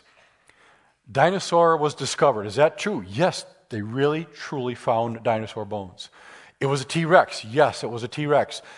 According to their belief system, they expected it to be 65 million years old. Yes, that's true. That's what they were expecting. Well, they used potassium argon on it, 68 million years old. That's published, and the public is so impressed. Those scientists are so brilliant. I don't know how they do that. I couldn't, but I'm glad they do. They know what they're doing. That's proof you can't argue with that. That's science. No, it's total cheating. And there's so much else that's going on. And I believe this is a spiritual issue. I don't believe these scientists are hiding in some dark corner saying, we know all this is fake, but we're going to lie about it. No. Maybe somewhere someone's doing that. I'm sure Christians are doing that somewhere. But most of the scientists, they really believe these things are true, so they won't allow themselves to consider anything else. It's just got to be true, so they're willing to kind of maybe cut corners and cheat a little bit. And they're generally doing it sincerely, but it's totally wrong, and it's not good science. Really, really quick reasons why these bones of dinosaurs cannot possibly be millions of years old. Number one, most dinosaur bones we dig up are still fresh. Here's a quote from an evolutionist. Bones do not have to be turned into stone to be fossils, and usually most of the original bone is still present in a dinosaur fossil. Modern bones fall into mineral springs, can become permineralized or fossilized within a matter of weeks. Fossilization can happen quickly. If the thing's been sitting around for 65 million years, it should have fossilized a long time ago, but most of them are still fresh. And we have carbon-14 in dinosaur bones. Carbon-14 will only last a few tens of thousands of years. If these things are 65 or 100 million years old, it should be no carbon-14, even ruling out contamination. It's in the bones. And now, more recently, they have found soft tissue and red blood cells. I'm going to show you something that very, very, very few people on the planet have seen. Seriously. This is a little video. I think I can play it from my remote. There's no sound or anything. You are about to see soft tissue discovered in dinosaur bones. So watch this. It's being stretched in a laboratory and snapping back. That looks fresh. Is that 65 million years old? There is no imaginable way that soft tissue can last for millions of years, but there it is in a dinosaur bone. And I know you're all sick and tired of hearing about soft tissue and dinosaur bones, right? No? Oh, that's because they just discovered it yesterday and you eventually... No. Try 1995. Seriously, Dr. Mary Schweitzer, an evolutionist, discovered this. I'll skip some of the details. She's looking at dinosaur bones and she sees this. And she said, that looks like soft tissue and red blood cells. But she said, but it can't because it's 65 million years old. So she did her test again. Looked like soft tissue and red blood cells. But she said, it can't because we know they're 65 million years old. She did her test again. It looks like, okay, you get the picture. 17 times. She admitted on one of the Nightline shows, she did her test 17 times because she wouldn't believe it. She finally had to cave in and say, hey, this is soft tissue and red blood cell and dinosaur bones. So what happened is all the scientists said, wow, we've been terribly wrong. Let's go to church and worship Jesus. No. They come up with a rescuing device. Well, somehow, I guess there's something magical in nature that can preserve red blood cells and soft tissue for millions and millions of years. No, there's not. You read any articles, look for the word iron. Yeah, if you have iron in the environment, that can preserve things a little longer. A little bit of iron can preserve things a little bit longer. Not millions of years. In fact, you have too much iron, it's going to destroy it. They don't have answers. That's why you're not hearing about it. Creationists are having to do our own excavations to work on the bones ourselves because they're not going to share their data with us. I was on an excavation a couple summers ago. Again, all the testings are we're finding it all over the place now. And now, not only that, now we have DNA in dinosaur bones, which is more fragile than red blood cells and soft tissue. These things scream. These things were buried in the flood 4,500 years ago. We even have carbon-14 in diamonds. Diamonds are supposed to be at least 1 to 3 billion years old. You can't have carbon-14 in them. Whenever these diamonds form, they trap the carbon-14 in there. They weren't eating, like I was talking about before, living things, but they would have trapped the carbon-14 in them, and it's still there. Oh, contamination. No, you cannot contaminate a diamond. It's the hardest natural substance known to mankind. These things were created either original creation week or possibly during the flood. You can create a diamond in a laboratory in a few hours. It doesn't take time. It takes the right conditions. So very quickly, a few young age indicators. What we do with these methods, no method can tell you exactly how old the Earth is because there's assumptions behind all of them. All we do is we look at all the methods, we look at the assumptions to see how reasonable they are, and we come to a general conclusion. According to this method, it looks like this would probably be a limit. Earth can't be older than that. Could be younger. Yeah, it could be younger than this, but that's probably a good limit. Well, here's another limit. You look at all of them, you come up with a general conclusion. So that's all we're doing. So here's an example. Let's say you're out west. Two guys are walking out west, and they're coming up to an old gold mine. And they notice it caved in, and they're trying to figure out how long ago did this thing cave in. And one guy says, I think it caved in 700 years ago. And his friend says, well, I don't think that's possible because how long have we been mining gold? We haven't had gold mines for 700 years. So let's say 220 years ago we started mining for gold. They don't know when it caved in. But there's a limit now. Can't be more than 220 years because before that we didn't even have gold mines. So there's a limit according to that. Then they notice closer up, there's a watch buried in there, and it's a digital watch. How long have we been making digital watches? Maybe 40 years tops. They don't know when it caved in. But there's a further limit. It must be less than 40 years ago, because if it caved in before that, it couldn't have buried a digital watch. Then they look at the watch closer, and they notice it's still ticking. How long do batteries last? 3 or 4 years? They still don't know when it caved in, but now there is a further limit, probably less than 3 years ago. So all they did is they looked at certain factors and came up with reasonable limits, not an actual age, reasonable limits. And that's what we do with these methods. And here are a few examples. I'm going to skip something called rescuing devices, where the skeptics try to say, yeah, but you got to take this into account. Yeah, that's true.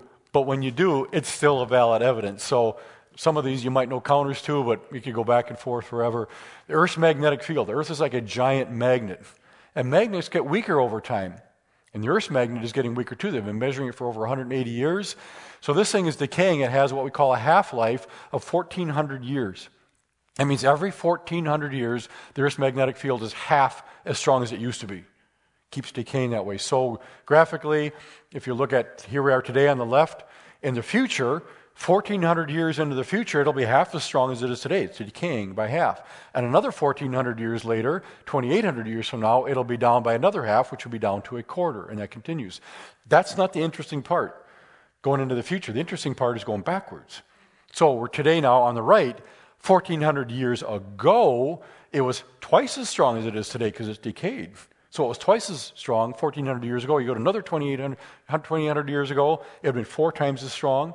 And then you keep going 2 times as strong, 4 times as strong, 8 times as strong, 16 times as strong. Okay, how far back in the past can you go and have a magnetic field that strong?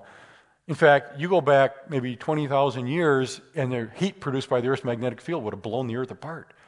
That's 20,000 years ago, but they tell us the Earth is 4.6 billion years old.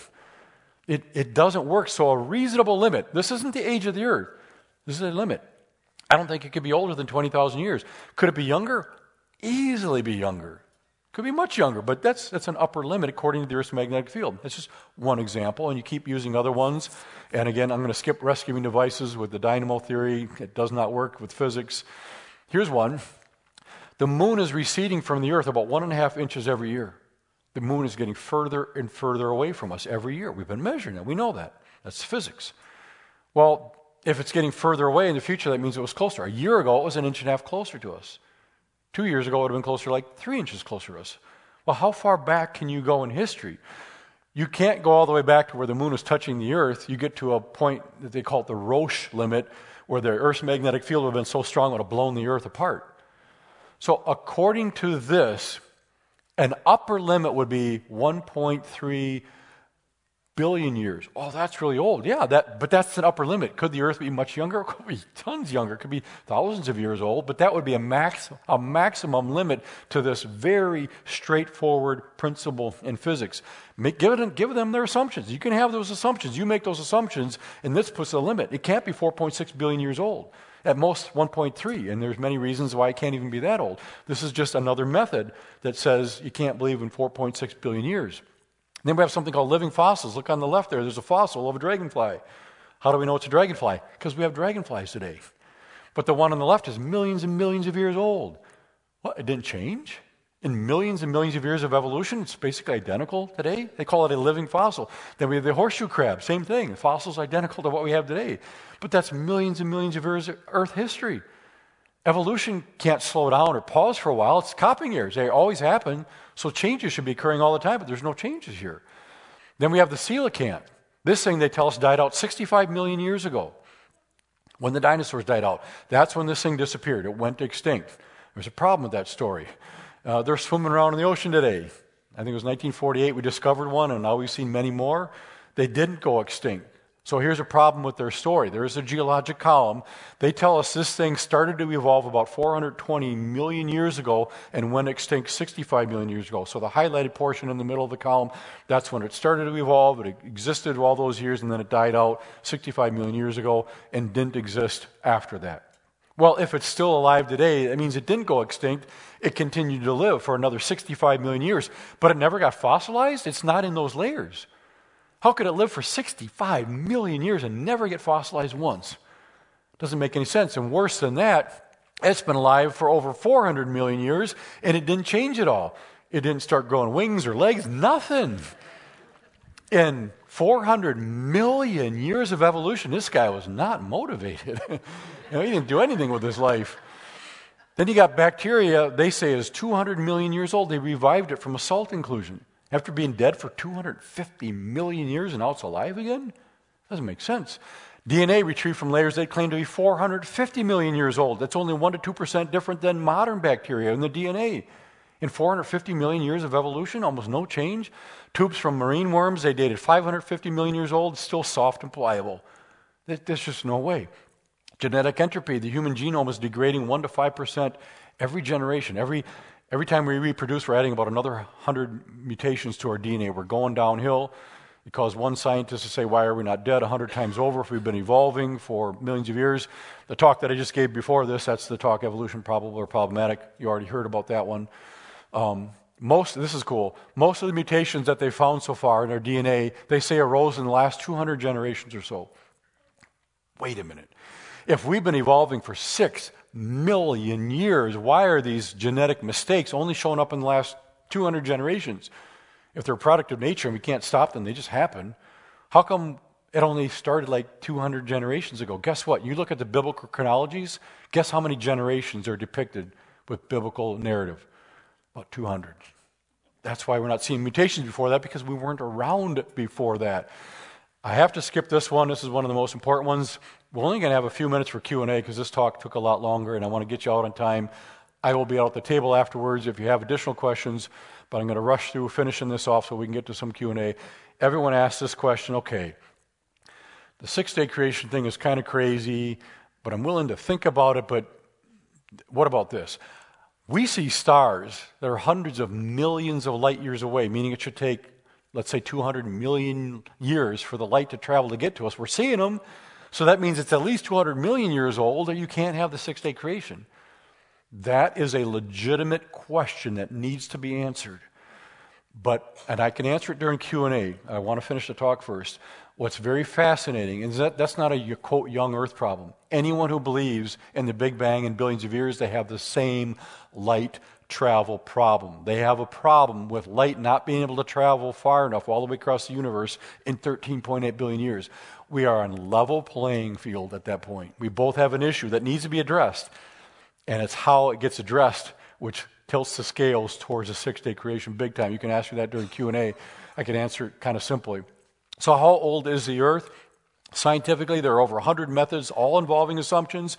Even if you give them the assumptions, 90% point to ages that are far too young for the secular theories. Biblically speaking, the days were regular, ordinary days. Adam lived roughly 6,000 years ago, and he was created 5 days after creation.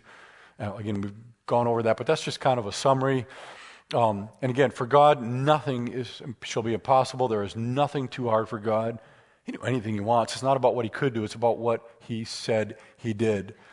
And that's the main point. It's not about the age of the earth. It's about the authority of Scripture. Do we really trust this or not? I'll close with this. I was invited to go to a Bible study once. They were going through Genesis, and a friend of mine said, one guy's just fighting everything. Fighting the creation account, fighting the flood and all that. So he said, I know you're traveling all the time, but if you're in town on a Saturday, could you pop in? So I did. Gave a little talk because they were talking about the flood, and right away this guy chimed in. And he was really upset. He goes, the Genesis creation account is not believable. It's not true. Science has disproven it. There never was a global flood. Secular geologists say there's no evidence for it whatsoever, so you cannot take it that way. And I said, if scientists have proven anything, they've proven people don't come back from the dead. Maybe after 90 seconds or 3 minutes, depending on how you define death, and really being alive, but not after 3 days. So even though the Bible says Jesus rose again on the third day, we know better now. That couldn't have happened. It's impossible. He looked at me and he got very upset. He goes, no, you're being sarcastic. And I said, no, I seriously don't want to be disrespectful. I'm just using your logic. You say scientists have shown certain things, so therefore the Bible can't mean what it says. He goes, yeah, but that was a miracle. Jesus rising from the dead. I said, no, I agree with you on that. And just like Jesus could rise after 3 days, he could create everything in 6 days, just like he said. Oh, he grabbed his Bible right away, just stormed out. He's very upset. And I understand that. The guys in the Bible study apologize. He says, no, you don't need to apologize. I said, this guy's struggling with this. I'm glad he's thinking through this. And I want him to continue to think about this. It's not about having my view. It's about really spending time in here. Whatever you come up with, make sure you can back it up and have prayed about it and studied. So with that, we'll do the Q&A. I mentioned our resources last night. The cool thing is everything we have is available online and at the table. Most of what we have is free. So I don't mind talking about it now because almost all of it is free. We've got 22 streamable video sessions. We do have DVDs. We're phasing them out. Rob and Denise are helping me, friends of mine at the table out there. I said, if you want to sell whatever DVDs we have, that's fine. So work it out with them. I don't care. But we're mainly doing streaming. The streaming is free. All 22 sessions, plus I'm going to be making a bunch more. Those will be free as well. I started a podcast 3 weeks ago. There are 3 episodes out there now. You can get that through iPod and through Spotify. That's all free. We also have a free email newsletter. You can sign up at the table, or our website comes out once a month free. Question of the Month article, you can get that for free on our website or through the newsletter. I also did a lot of live stream broadcasts. You can get those free from our website as well. Lots of other resources. The only thing that we're selling is because it costs us a lot is to produce the books that I've written. So there are 3 books out there. Those are available. And then also, I already mentioned the Grand Canyon Tour. The brochures are out there along with posting all the dates. So with that, we've got about 14 minutes left for Q&A. We'll do this rapid fire. Ask whatever question you want, whether it's something I covered or not. And I'm going to work super hard to try to be as brief as I can. I might offend you by not saying enough, but I just can't go into another lecture, and I don't want to keep you past noon. But I will be at the table around noon if you have additional questions. So go ahead and ask. First question. Distant starlight. Distant starlight. Okay, great. Oh, look at the time. No. I actually like addressing this question because it's pertinent. Everyone kind of wonders about that, and it just seems to scream, okay, the universe just has to be old, and whatever else you said, I don't know, because this is a killer. I already mentioned that both sides have a problem. Let me explain why, and then I will explain how each side handles it, and you're going to see why one has a lot more credibility. We already know why the young earth creationists have a problem, because 6-day creation 6,000 years ago, how does that comport with in 200 million years of these stars that we're seeing? Number one, we're assuming those stars are really that far away. We don't know that for sure. I think they're really out there. I think there's enough evidence. Yeah, there's a huge universe. I don't question that. Anyone who believes in the Big Bang, whether they're an atheist or a Christian, they would believe basically the universe is 13.8 billion years old. There is not enough time in 13.8 billion years for light to travel from one side of the universe to the other side to spread out the temperature. But they believe it must have, and here's why. If you picture your home again, hot cup of coffee in the kitchen, say it's 150 degrees. If enough time goes by, what happens? The heat from the coffee dissipates into the kitchen. Now everything's room temperature, and you're mad that the coffee's cold, right? But you have to have enough time for the heat to go out and do that. Well, the universe is room temperature in a sense. Everything's the same temperature. But you'd have to have enough time for light to travel to spread out the temperature. That's how light or heat gets dissipated, by light traveling. But they don't have enough time in 13.8 billion years for the light to get everywhere it needs to go to spread out the temperature. There they have a problem. We both have the same problem. So how does each side solve it? Since it happened in the past, nobody can prove anything. Because it happened once in the past, all we can do is come up with models that help us better understand what might have happened to explain it away. So models. Okay, what does the side do who accepts an old universe? They literally make stuff up. And again, I'm not trying to be derogatory or disrespectful at all. I'm being literal. They literally invent things to solve their problem. They say maybe the physics were different in the early universe. I actually heard a lecture last night by one of the leading physicists. He was saying, well, the physics could have been very different back then, and then they used a different physics to do whatever they needed to do. So what they say is maybe the laws of science were different back then, physics worked differently, and they do this. So you know the Big Bang, it's this expansion that forms the universe. Not only did it expand, but they say it expanded really fast early on. They call it inflation, not financial inflation. Expansion of the universe, and not just expansion, but super, super, super fast.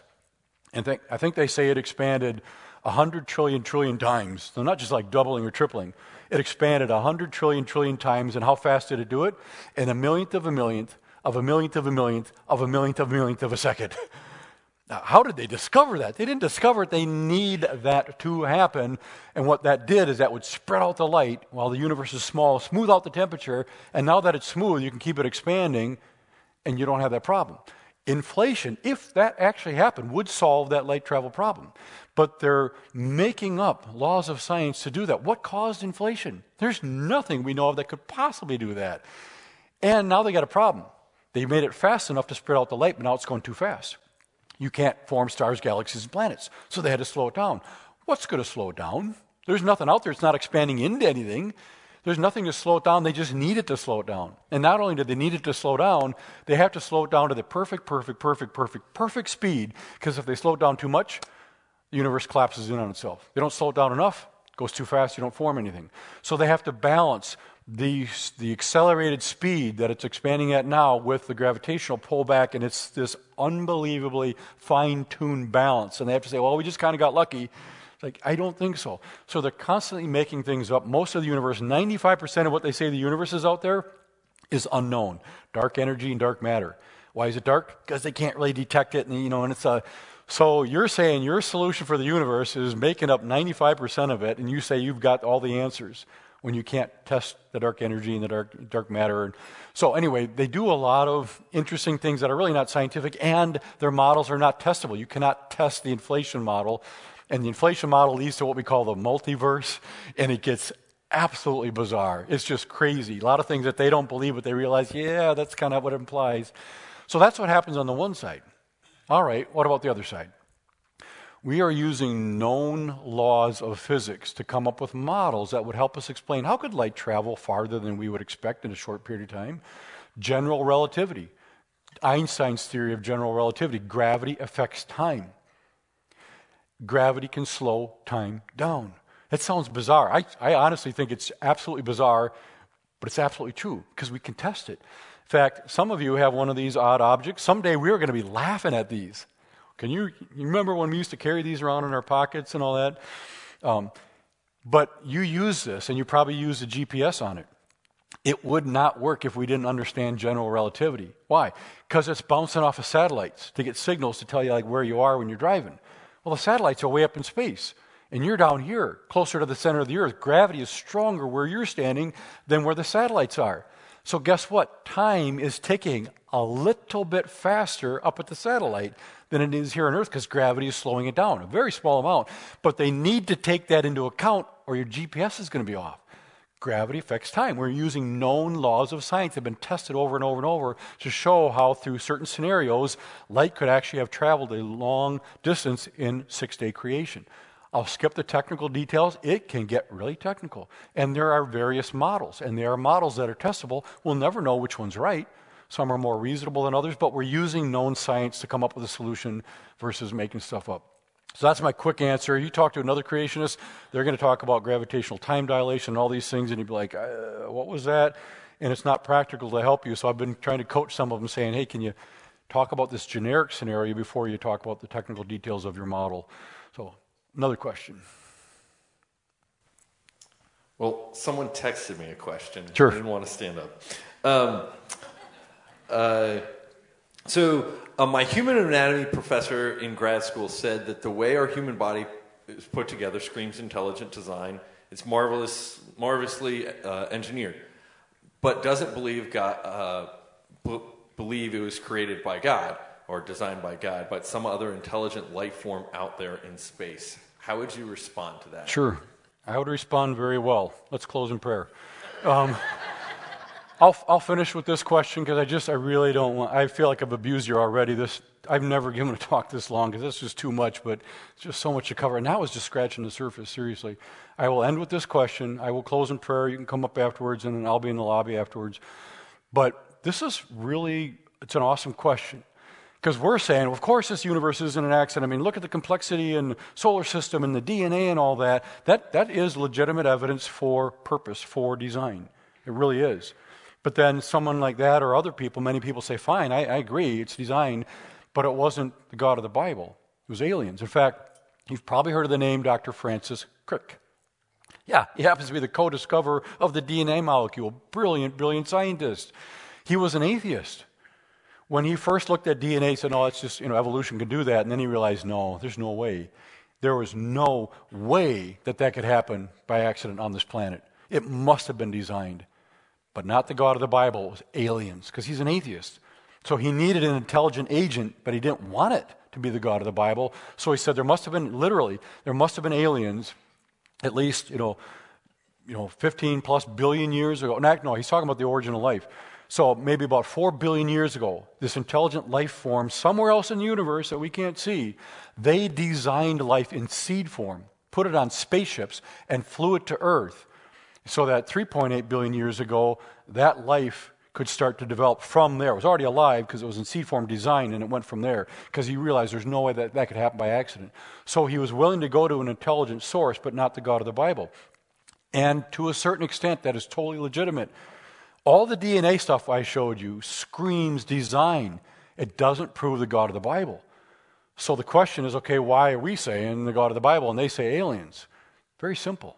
I would ask them, okay, you're saying these intelligent beings, created all that. That's fine. They certainly could do that. You're just going to say they're so intelligent they could do this. You're going to define them however you want, and you're going to make sure that they're powerful enough to do this. It wouldn't make sense to say, yeah, they're really smart, but they couldn't do this. No, you're going to make them instantly that smart. Okay, fine. What is your evidence? What is your indication it was those aliens? Where did they come from? How did they get here? Really quick, I got to throw this in because it's kind of humorous. What was it called? The subtitle was No Intelligence Allowed. It was Ben Stein. Expelled. It was called Expelled, No Intelligent Design. Excellent documentary. You have to watch it sometime. It came out a number of years ago, but it wasn't about creation. It wasn't even bashing evolution. It was just saying if you want to say you believe that something was done on purpose, you're going to get expelled out of the school system. You won't be able to get grant money to do research and all that. Very powerful. But in that, he interviewed Richard Dawkins, who's again one of the world's leading atheists. And he asked, Ben Stein is just amazing. He's very humorous. But he asked Dawkins point blank, is it possible? Is it just possible that someday we might discover something that is so complex that it must have been designed? And Richard Dawkins, the hardened atheist, said, yes, it's possible, yes, that someday, he doesn't think we've done it yet, but someday we might discover something that's so complex that it must have been designed. But it would have to have been designed by a higher life form that they themselves came about through an evolutionary process. Now, let's think about this. He's saying this thing we see here is so complex, yeah, that's not an accident. It had to have been designed. But it would have been designed by a higher, more complex life form that they came about by accident. Wait a minute, if this couldn't come about by accident, something even more complex, they couldn't come about by accident through evolution, they would have had to be designed. So it makes no sense. And this is what happens between the difference between intelligence and wisdom. Dawkins is intelligent, doesn't have the wisdom. So the question comes, what's your evidence that it is this alien being? No evidence, zero whatsoever. Theoretically, yes, an alien could do that. What is your evidence that that is the solution? Absolutely nothing other than that's their preferred preference. What would we say? We would say we believe it's the God of the Bible because the God who did all this actually left us a note. That's what we're going to talk about tomorrow morning. This note that the God, the creator of this universe, left us because guess what? You could look at dirt and DNA all day long and it would never tell you who created it, why they created it, what they want from you, and what happens to you when you die. You can't get that from looking at the DNA. But if the creator left you a note, he could say, hello, I'm the one who did it. This is why I did it. This is what happened to it. Here's my plan to fix it. Here's what happens to you when you die. That's what the Bible claims to be. And we're going to look at some awesome evidence tomorrow morning as to why we can trust this. So first of all, we have a personal communication from the God that we believe in telling us that. Now, I could write a book tonight making all those claims. I just can't back it up. But the Bible gives us ways of testing this, and there's so much evidence that the claims it's making are true. So we need an intelligence to do all this. I'm going with the one who has communicated to us and told us in a way that we can test and has actually sent his own son to die on a cross so we could not only academically believe in him, but we could actually have a relationship with him. And that's the whole difference between religion and Christianity. Religion is all about rules. Christianity is about relationship with Jesus Christ, the Son of the Creator. So it's just cool stuff. Great question. That's why we would say, yeah, I agree with you on the intelligence thing, but I have evidence that we know who the intelligent agent is because he communicated with us and gave us evidence to test. I'm not sure we got any evidence from your alien. Do you have anything written down that we could take a look at? So great stuff. I'm going to close in a word of prayer and let Pastor come up, and then afterwards I'll be in the lobby. But again, as I said last night, please do not come back tomorrow morning alone. Bring someone with you, a skeptic, atheist, whomever. They will be graciously welcome. This would be the best place for them to be. We're not doing Q&A for the service, but afterwards they can ask me any question they want, and I will show them great honor. I'm always incredibly honored when skeptics come to my talks. This would be a great place for them to be, and let God's Spirit work in their lives and remove the blinders so that ultimately they can get to know the Creator through Jesus Christ. So let me close in prayer. Dear Heavenly Father, we just thank you so much for this time that you've allowed us to have here, ultimately looking at the authority of your word. It's not really even about science or creation or the flood or anything. It's about Jesus Christ. And that's the only topic that's going to be on the table when we stand, or more likely kneel before you. It's not going to be about whether we believed in evolution or the flood, or certainly not the age of the earth or the universe. One question: what did you do with Jesus Christ? That's the only thing that matters. Two answers are possible. You either tried your hardest and did your best according to your philosophy. The other one is that God is going to judge us based on his standard, which he's told us in the Bible. It's 100% faith in the death, burial, and the resurrection of his Son, Jesus Christ, to pay a price we could never pay. He shed his blood on the cross. And by accepting that as a free gift, we are granted entrance into heaven and fellowship with our Creator forever. And we just thank you for all these things and these times that you give to us. We pray all these things in Jesus' name. Amen.